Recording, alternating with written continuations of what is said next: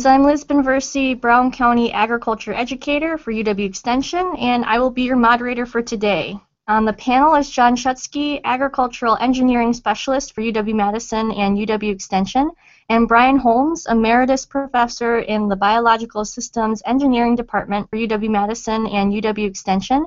Farming is one of the most dangerous occupations in the United States, and there are a lot of ways that people can be injured on the farm, especially during harvesting season. So, John, what tips do you have to help keep people safe this harvest season? Thanks, Liz. It's always important to talk about dairy farm safety. It does need to be a year-round thought process and a year-round activity. In some of the previous podcasts, we've talked about some critical safety needs in the summer and the early fall chopping season. And again, for people wanting more information, I would really encourage them to seek that out and learn more. Feed out is actually something that happens throughout much of the rest of the year, so let me spend a little bit of time talking about some of the unique risks there. One of the things that we're concerned about with farmers that are feeding silage, silage for the most part is not real dusty, but when you do encounter dust, oftentimes it's because silage has spoiled or has gotten too dry. And one of the things we find in silage dust when it does occur is mold and mold spores. Depending on a person's health status, dust from silage can cause some pretty severe health effects because of that mold. For some people, mold spore exposure can cause an illness that we refer to as farmer's lung, and another one that we refer to as silo unloader syndrome. They're slightly different, but medical professionals can diagnose the difference. Farmer's lung is especially a risk for people who have had allergies or asthma or are in other ways sensitive to dust and other airborne contaminants. People who are prone to farmer's lung really do need to try to avoid these exposures whenever possible.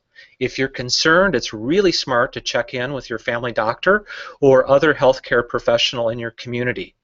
If you're working around any type of airborne contaminant, a tight-fitting dust mask can be very helpful. We often talk about using an approved and certified N95 mask, N as in Norman. The N95 mask needs to fit well. Make sure that all of your workers that are wearing them are in good health. And we really do prefer to see respirators used within an occupational health and safety program that is in an overall respiratory protection program. On bunker silos, I want to talk a little bit more about injuries. Feeding presents some specialized hazards. Equipment is one of the big ones, like loaders, trucks, and tractors. It can be a busy and confusing and sometimes an unsafe place. So you need to make sure that your employees have good training and that visitors, and especially children, they need to be kept well away from these dangerous, busy feed-out areas. Another very unique exposure that I want to talk about briefly is silage defacing or removing that front face of a bunker silo. We have seen some injuries that have occurred across the country. There was a very high-profile death about 10 or 11 years ago in the state of New York. It involved a young man. He was 18 years old. He started his work early in the morning on a modest family-run dairy farm, and it was a farm where safety had been emphasized over and over again. It was a cold morning. This young guy started the tractor and he raised the defacer up off of the ground about 4 feet.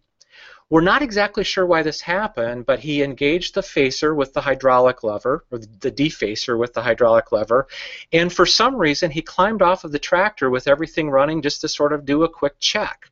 Nobody knows exactly what happened, but he walked around the right-hand front side of the tractor and his work jacket got caught in the outer edge of this defacer. It snagged him, obviously, very badly enough that it actually picked him up and he rotated with the defacer. His uncle heard what was happening. He saw the situation. The uncle ran over, shut off the tractor. He was able to get the young man down. He had to cut loose some clothing and he called for help. While he waited for the ambulance and the sheriff to arrive, he tried to give CPR, but by the time the sheriff got there, the victim was dead. These kinds of things, unfortunately, happen all too often on dairy farms, someplace around the country, almost on a daily basis. And in Wisconsin, we see frequent deaths and fatalities after being wrapped up in machinery. Do not get off of any moving machine with the parts moving. It's just too risky. I'm going to turn it over to Brian Holmes for some additional safety reminders. Thank you, John. The other big concern with feed out is overhangs in bunkers and piles. These silage ledges can avalanche and trap a person under several thousand pounds of silage. Faces should not be any taller than the feed out equipment can reach. Avalanches can also occur without an overhang, so consider all feed out faces unstable and stay away from them. The key point is to stay back from the feed out face of a bunker or a pile at a distance of at least 3 times the height to avoid being engulfed by an avalanche. So if you're looking at a feed out face that's 10 to 15 feet high, you need to keep a distance of 30 to 45 feet back from that face.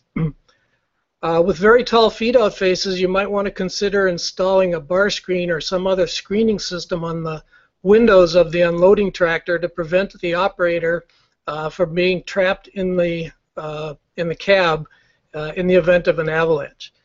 When a sample needs to be taken, scoop up some of the silage in the loader, drive the loader away from the avalanche zone, and take your sample from the bucket.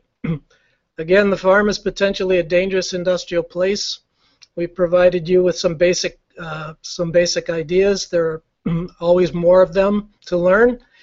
Don't make assumptions. All you who are working within the operational zone need to understand the need for the knowledge and tools that can help to keep them safe.